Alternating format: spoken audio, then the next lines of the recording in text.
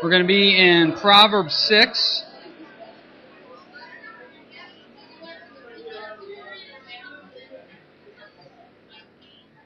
Proverbs 6. And Lord willing, time willing, we will do Proverbs 6 and Proverbs 7. Let's go ahead and have a quick word of prayer.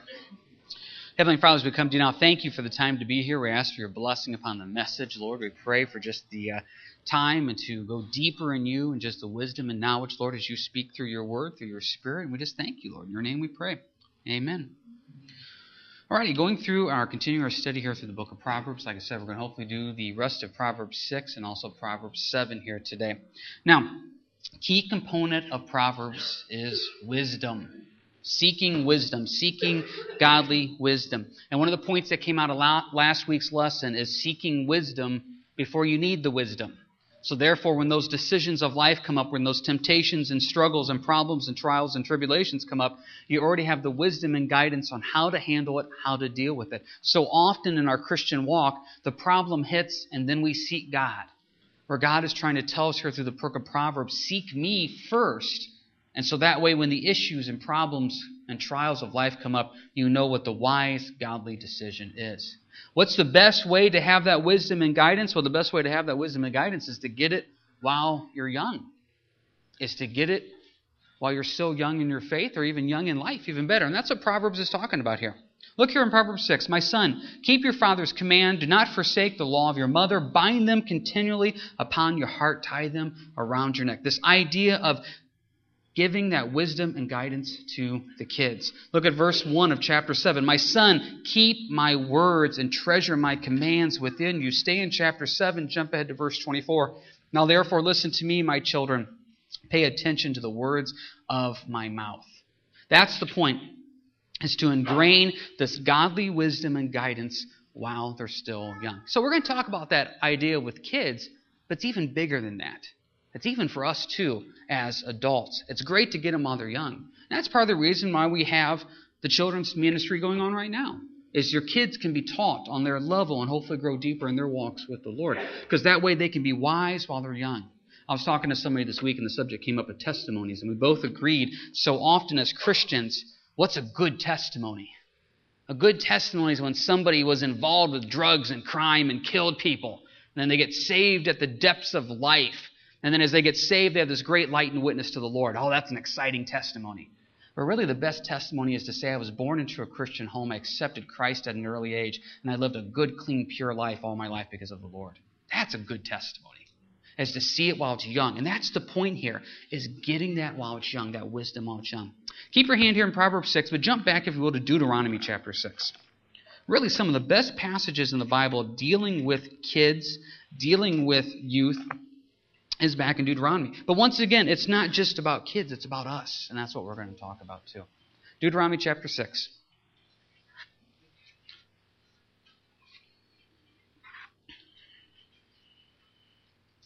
Deuteronomy chapter 6, verse 6.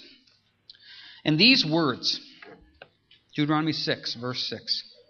And these words which I command you today shall be in your heart. You shall teach them diligently to your children, and shall talk of them when you sit in your house, when you walk by the way, when you lie down, and when you rise up. You shall bind them as a sign on your hand, and they shall be as frontlets between your eyes. You shall write them on the doorposts of your house and on your gates. Stay in Deuteronomy. Just jump ahead, if you will, to Deuteronomy chapter 11.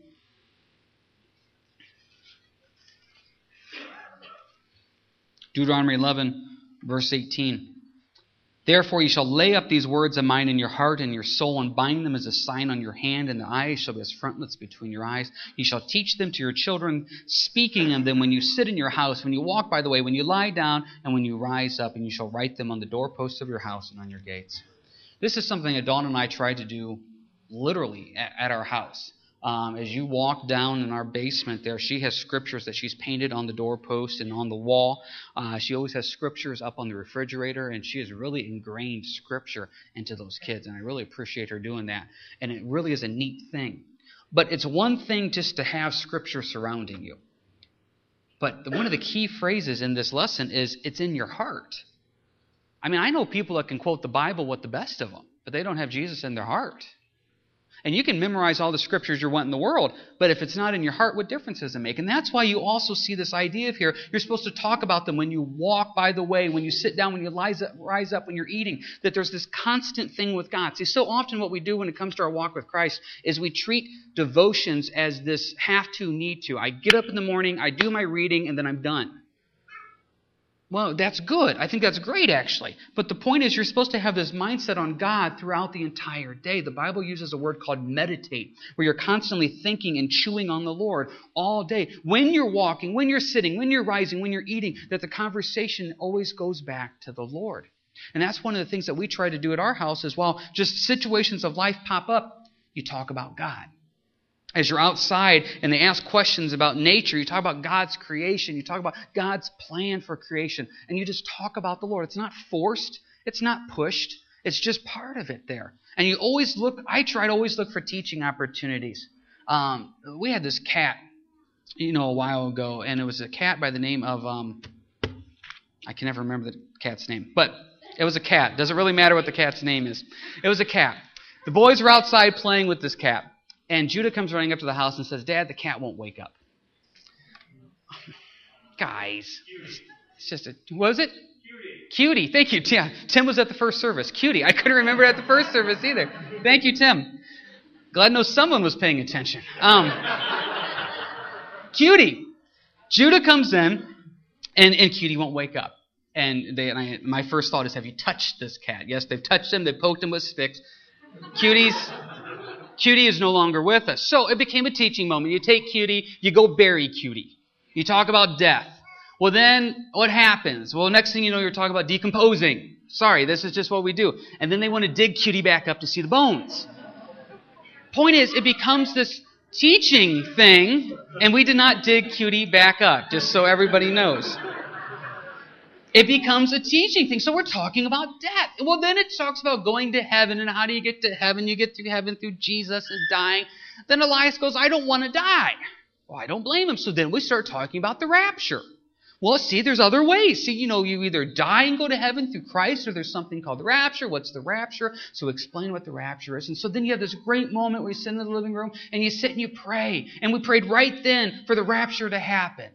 Now, obviously it didn't, as far as I know, but you pray. And you have this great moment of just, you're talking about the Lord. And so often we treat Christianity as, from 7:30 to 8 in the morning, I do devotions, and I'll catch them again the next day. Or we do this mindset of, I went to church on Sunday, I'll be back in 7 days, maybe. See, that's not that relationship. Imagine having that type of relationship with your loved one. I can't imagine getting up in the morning saying, okay, Dawn, from 7:30 to 8 we talk. From 8 o'clock on, I don't talk to you again. I'll see you back again at 7:30 the next day. Or I'll see you once a week. That's not a relationship. And part of what God is trying to say here in Deuteronomy is there's this constant relationship with the Lord all the time. That's the point of this, is when you walk, when you sit, when you eat, everything you do is about the Lord. And what Proverbs is trying to say here is, parents, we take those opportunities to teach that to our kids. Some of you may be saying, I don't have kids. Well, you may serve in the back in the children's ministry. We want you to take that opportunity to teach those kids. You may have nieces. You may have nephews. You may have grandkids. You may have neighbor kids. Either way, you have an impact on the next generation. And even if you don't around children, this is also for just us. Do we have that relationship with the Lord? See, here in America, we're really big on this idea of a God-fearing nation, but we're a God-fearing nation maybe once a week on Sundays from 10 to 11:30. And really what a relationship is all the time you're focused on the Lord. The Jews took these verses so literally that they literally binded Scripture on their wrists and on their heads. They literally walked around with boxes of Scripture stuck to their head. But the problem was it wasn't in their heart. And this is the point now, is let's get it in the heart. So, what do we get out of this? Jump back, if you will, to Proverbs 6. Proverbs 6. We ingrain them into the kids. We ingrain them into our lives. We want that relationship with the Lord. So Proverbs 6, verse 20, my son, keep your father's command. Do not forsake the law of your mother. Bind them continually upon your heart. Tie them around your neck. When you roam, they will lead you. When you sleep, they will keep you. When you wake, they will speak with you. See, what does wisdom in God's word does? Look right here at verse 22. They will lead you. God's word leads you, guides you. Next one, when you sleep, they will keep you. That word keep literally means guard. It protects you. And look at the last one. When you wake, they will speak with you. That word speak literally means meditate. See, that's what that walk with the Lord, that time with God's word does. It leads you, it protects you, and it instructs you. See, if you close that door in your walk with the Lord, what's leading you then? What's protecting you? I mean, what's speaking to you? Because I tell you right now, the world is really loud. It's really loud. And there's a lot of things being screamed at us on TV, on radio, on internet, newspaper, magazines, and a lot of them are not good, godly choices in life. And so we can sit there and allow that to guide us, protect us, and instruct us, or we can go back to God's Word and say, God's Word says what's true, what's honest, what's right, and that's what I want to follow and do. And it goes one step further here. Look at verse 23. For the commandment is a lamp. What does a lamp do? A lamp leads you. Idea of a flashlight. It leads you. Look at the next one there. And the law of light. What does light do? Light protects us. And you know, if you hear a noise at midnight, it scares you. If you hear a noise at noon, it doesn't scare you. Why? Because there's light. A room that's in the dark, it's a little scary to walk around. A room that's well lit, you know where everything's at. See, God's Word is that light. And reproofs of instruction are the way of life. Reproofs. It corrects us. It rebukes us. And how does it rebuke us? What does it do? Verse 24. To keep you from the evil, and we'll stop right there, because it doesn't matter what the next word is. In Proverbs 6 and 7, it's woman. It's talking in Proverbs 6 and 7 about sexual immorality. It's talking about adultery. It's talking about not being faithful and pure in your life. Well, but really what we're talking about is a deeper issue of everything. See, the writers of Proverbs here, you have a lot of wisdom of Solomon, you have a lot of wisdom of David. They had a lot of problems with the role of women in their lives. We're just talking on Wednesday nights about David and Bathsheba and all the sin that David got into when he had that affair with Bathsheba. Where also Solomon here had 1,000 concubines and wives. Got himself into a lot of trouble with that. And what you see here is God says, stay away from the evil woman. Stay away from that. But really it's a deeper subject. Stay away from the evil, fill in the blank. What's the thing that's pulling you down? For some of you it's the evil woman. Some of you it's the evil man. Some of you it's the evil of gossip. Some of you it's the evil of alcohol. For some of you it's the evil of anger and bitterness and unforgiveness. Whatever it is, it's pulling you down spiritually. And God says, stay away from that. And the way that you'll be away from that is by God's Word leading you, guarding you, and instructing you on what's right. But now the question comes up. You can sit here and hear it. You can do your time from 10 to 11:30. But is it really in your heart? Because jump ahead, if you will, to Proverbs 7. My son, keep my words. Treasure my commands within you. Keep my commands and live. Do we treasure this book? You know, I've asked a lot, how many of us got up this Sunday morning, we had to take a few seconds to find the Bible. Where did we put it? Because I use it so much, I leave it laying around, right? No, a lot of times we forget where we put it. We don't utilize it. We don't treasure it enough. And God is saying, do you treasure wisdom? Do you earnestly desire it and seek it? Do you treasure it? And we fail in that area a lot, don't we? Once again, when the trials and tribulation of life hits, okay, Lord, what do you want us to do? How many times have I told you out here, if someone calls me and say, hey, get into God's Word, Psalm 40, Psalm 23, go read about Jesus there, and it's an encouragement and strength during that difficult time. But God really says, hey, how about read those things before there's a problem, so that way when the problem arises, you already have that comforting psalm into your heart. See, that's the point, is let's seek wisdom before we need it. Let's seek guidance before we need it, because sometimes life throws you some curveballs and you feel like, what am I supposed to do? You know, pastor says sit and pray and seek the Lord on this. There's no time to sit and pray and seek the Lord on this. That's why we sit, pray, and seek the Lord before we even know what the issue is. I'll get up in the morning and I'll say, Lord, whatever phone calls, text, emails, messages, whatever's going to come my way today, give wisdom, give guidance, because I don't know what that phone call is going to be.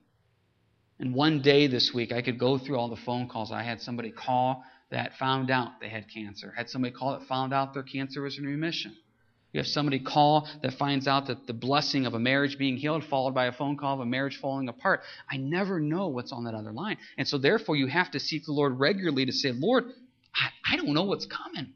I want to treasure your word to be ready for it. Example I like to use about this is we had this dehumidifier that broke. It was down in our basement. And it fell apart, it broke. And so we were trying to figure out how to fix it. So what do you need to get? You got to get the little dehumidifier book, right? Okay, now my wife is very, very organized, and she has every book for everything that we've ever bought for any stuff we don't even own. I don't even know why we keep the books. But wouldn't you know it, we couldn't find the dehumidifier book. The time you need it, you can't find it. Now, did I treasure that dehumidifier book? Of course not. I couldn't care less about the dehumidifier book until the time I needed it. See, a lot of us, that's the way we treat the Lord. God is kind of like on the back burner until I need Him. And then, Lord, I need you. But God, where are you? It's not that God's hiding from you. The book of James makes it clear, draw near to God and He'll draw near to you. When somebody comes and tells me, hey, I'm feeling empty in my spiritual walk, I'm usually like, hey, go deeper in the Lord then.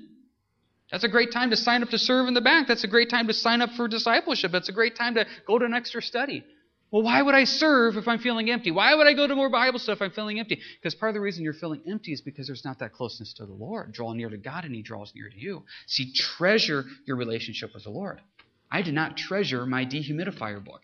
Couldn't find it when I needed it, when I wanted it. And so often in our spiritual life, we don't treasure that walk in relationship with the Lord. So when we need it, when we want it, we can't find it. And so treasure the commands of God, as it says right there. Verse 2, keep my commands and live. My law is the apple of your eye. Proverbs 7:3. Bind them on your fingers. Write them on the tablet of your heart. Now look at the three different things there. First one, law is the apple of your eye. Apple of your eye means it's something you desire. When we use that phrase, apple of the eye, it's something you desire. Do you desire the word of the Lord? Do you desire a deeper walk with Him? Because here's what it comes down to. If you don't desire it, there's nothing anybody can do about that. Now, you can set the alarm to get up early. I can set the alarm to get up early. But do I desire to get up early and spend time with God? Do I desire to take that time in the evening or at night? You know, Dawn and I said the other night, I said, honey, we're going to do a better job here in the evening. So we're going to get in bed by this time. And then before we get into bed at that time, we're going to do this before there just to spend time with the Lord. And it's like, yeah, we're going to do that. And wouldn't you know it, we ended up watching this program. And next thing you know, it just kind of goes into that time you allotted. There's nothing wrong with watching programs necessarily. But what happens is, what happened to that desire to want to say, Lord, I want to go deeper in you. Are you the apple of my eye? Next one, bind them on your fingers. See, the idea of the fingers is you're out there doing something. So this idea of Scripture being on your fingers, every action you do then goes through the filter of God's Word. Is this action going to take the kingdom of God further? Is this action going to show the love of Jesus? It's on my fingers. So as I do something, I'm thinking about what would Jesus want me to do? See, so often in life we do things with no thought of, what does God think of that? When the Scriptures are bound on your fingers, wisdom is there to say, this is what God would want me to do. Write them on the tablet of your heart. That's the key one, verse 3. You got to want to. You have to want to. You know, one of the things I like to do when it comes to marriage counseling, if a marriage isn't going well, when they come in for the first session, one of the first things I ask them is, do you love your wife? Do you love your husband? Do you still want to be married to your husband? Do you still want to be married to your wife? If they say, no, I don't want to be married to him, I usually say, there's nothing I can do. If you don't have a desire to want to be in that marriage or relationship, I can't make you. And if somebody says, I don't want to go deeper, what am I supposed to say to that? It has to be a desire in your heart to say, I want it, no matter what. Because look at the next one, verse 4. Say to wisdom, you are my sister, and call understanding your nearest kin. See, I grew up with two older sisters. And when I grew up with two older sisters, there's times we got along, there's times we didn't get along. And as we got along, they were great. I loved them. They were my sisters. There's times we didn't get along. I didn't love them. But you know what? They were still my sisters. And what it's trying to say here is, you are my sister, is there is this relationship, hopefully, with the Lord, where even though you're not doing what you could be doing, or I'm not doing what I could be doing, God still loves us. That's a beautiful thing. And He says, I want you to want to go deeper with me. Because what comes out of that, verse 5? That they may keep you from the immoral, once again, woman, but fill in the blank. God keeps you from the immoral, whatever you're struggling with. That sin you know you shouldn't be doing. That bitterness that you know you have. That gossip problem. That laziness problem. Whatever it is. God says wisdom keeps you from doing that. God's Word keeps you from doing that. But you have to want it. And that's where we're at right now. Is do we want it? Turn, if you will, to 2 Timothy chapter 3. 2 Timothy is the last book of the Bible that Paul wrote. It's like his swan song, if you will. And so with Paul's swan song, we're getting to the end of his life. We're getting down to the last chapter and a half that he wrote. And he's writing to his protege, Timothy. Timothy is a young man that's leading up a church. And Paul is giving his final words of wisdom to Timothy. And wouldn't you know, it deals with God's Word.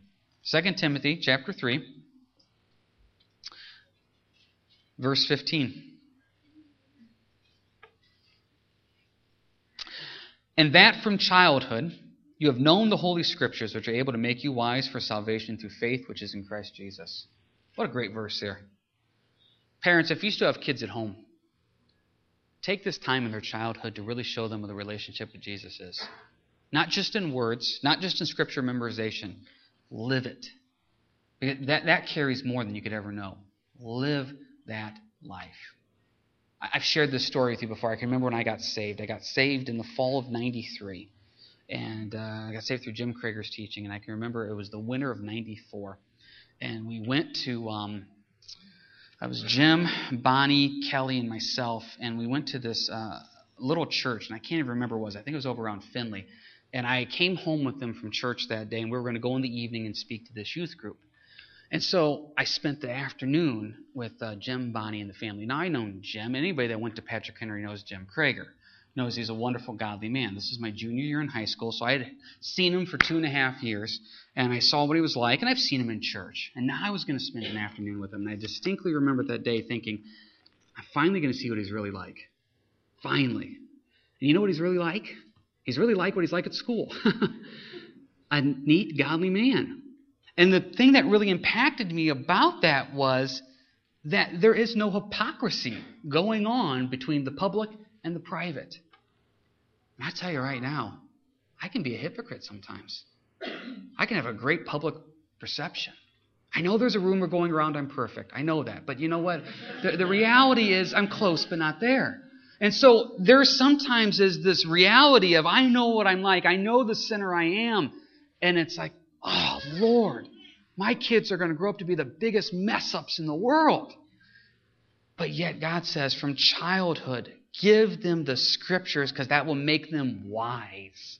The best thing I can do for my kids is give them God's Word and live a Christian life in front of them.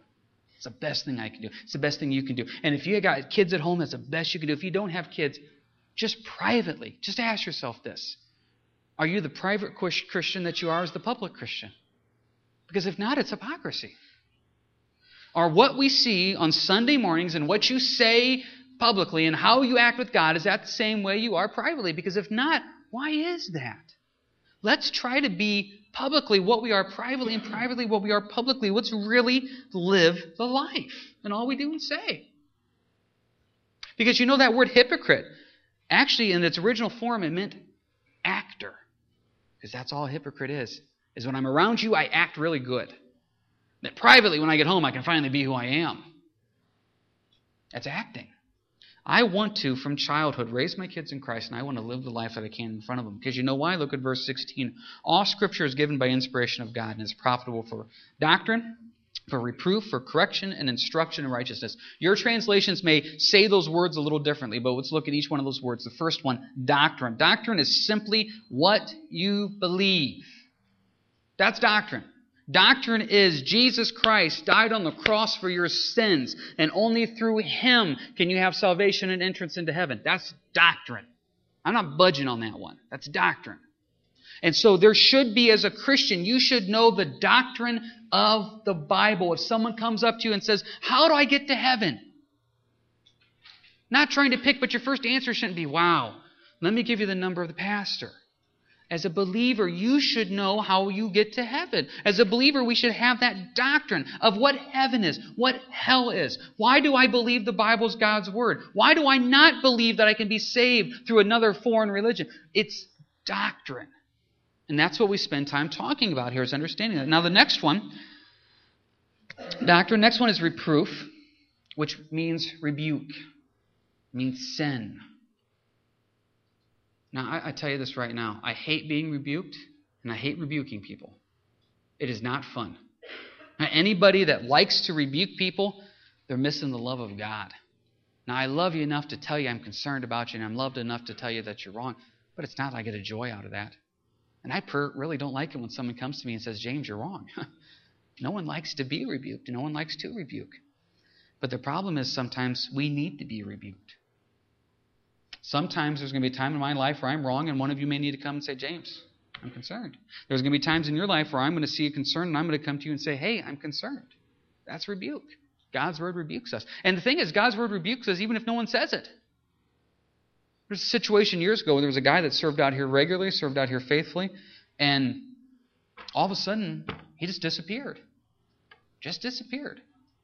And I don't know what happened.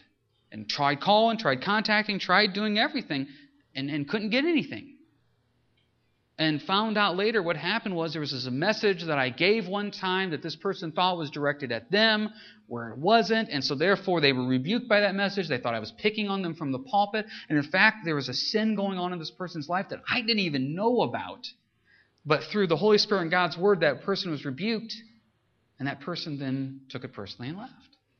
I didn't even know about it. But that's what God's Word does. See, now when I'm sitting there in the car and I'm listening to a message and I get rebuked by that message, I can either sit there and listen and say, okay, Lord, I'll make those changes, or I can shut it off. And see, what happens when we get rebuked, maturity says, I respond and want to make those changes. Immaturity says, I don't care. God's Word rebukes. Next one is correction. Correction is not necessarily talking about sin. It's just talking about error. Teaching you the right way of saying, hey, this is how you're supposed to live your life. This is how you're supposed to handle that situation. Yes, the old you would have done this. The born-again you now does this. It's just correction. This is correct, right living. We do this all the time as parents. Don't hit your brother. We just do correct teaching. Don't run across the street. Last one is instruction. This is what we mostly do on Sunday mornings, Wednesday nights. Is we're taking time to instruct. Is to say, this is what God's Word says. This is how you live a godly life. This is how you have a godly marriage. This is how you hopefully raise a godly family. This is how you live as a witness. It's instruction through God's Word. Now, I will tell you right now, I am totally biased. I love the verse-by-verse teaching through God's Word. I love it. And I believe that's the best way to get instruction is God's Word. Jesus said the whole of the book is written about me. Now, we'll stop and we'll do some topicals here and there. We'll do some stuff like that. But generally speaking, I love just going verse by verse to the Bible and getting the full context of what God's Word has to say. And I love it. That's how you get instructed. And what's the result of this? Verse 17, that the man of God may be complete, thoroughly equipped for every good work. That word for complete means perfected. See, by hearing God's Word, by you being in the Word, it takes you deeper in your walk. It makes you a better man and a better woman in the Lord. But it only works when you take it and you put it in your heart. See, I had the book of the dehumidifier somewhere at some place. I didn't treasure it. What are all those little instruction books say at the beginning? Read all instructions before starting. Now, how many of you ever did that? How many of you, when you bought your last new or used car, said, okay, I'm not even putting the key until I read every page of the owner's manual? I didn't even care what the dehumidifier book had. It was simple. Dehumidifier, there's a bucket. I stick the bucket in. The bucket fills up. I plug it in. I can figure this out. I figured it out until my life broke with my dehumidifier. Then I needed the book. See, isn't life simple? I know what I'm supposed to do. I know how to be a dad. I know how to be a father. I know how to be a good worker. I know how to make it through life. And then your life falls apart. And now you're looking for instruction. But did you treasure the book that tells you what to do? See, it'd be great if God would have said, read all instructions before doing anything. And this book is 66 books. that God said, I believe it's important enough to tell you. This is the medium he chose to speak. He chooses to speak to you. He uses the Holy Spirit, obviously. He uses teaching. He uses preaching. He uses worship. He uses all that. But the main instrument comes from this book. And do we treasure this wisdom, this knowledge, this direction that the book gives to make those right, godly choices in life? That's where we're at right now. Because see, in Proverbs 6 and 7, you have the writer of Proverbs talking. And be it him sharing the history of David or him talking about Solomon here, you have guys I should say, that stumbled horribly in the role of women. And so Proverbs 6 and 7 are like, learn from us. Now, in the context of this, I hope we have learned from them and sexual immorality. But it's even deeper than that. Do we all have to steal something and go to jail to realize it's wrong? Do we all have to go snap at our spouse to realize I shouldn't do it? Wisdom is I learn before it happens that it's not the path I want to go down. There are certain things in life I know that are wrong, and I've never experienced them, I've never tried them, and I'm still not going to try them or experience them because wisdom says don't. And see, and what we're trying to tell us here in Proverbs 6 and 7 is wisdom, instruction from the book, from the Bible, will guide you, direct you. It will guide you, it says, lead you, protect you, and instruct you before there's even an issue. But are you treasuring it, and are you putting it in your heart? If you desire that, we're here to support you and encourage you in numerous ways. I encourage you to grab one of our daily breads back there. They're free, great little day-to-day devotion. And if you look on the left of it, there says something for like deeper reading or for further reading. I encourage you can get in your Bible and read that. Our daily breads are great. I consider them like a little Pop-Tart, if you will. It's something to grab. It's nice. It sustains you. But it's just one step, hopefully, towards a more nutritious, balanced meal. Go a little deeper there. If you want to go deeper and you're saying, okay, I don't know the doctrine of the Christian faith. Wouldn't you know it? We're starting discipleships up September 13th. Pastor Rich discipled me when I first got saved, and I tell you, it'll be a wonderful blessing to go through. Or maybe it's like, you know what, I know the doctrine, but I need instruction.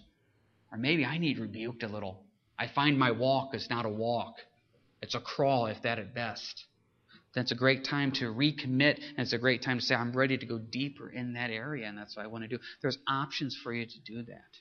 And we encourage you, and we want you to get involved with that in all ways, because we want you to treasure God's Word.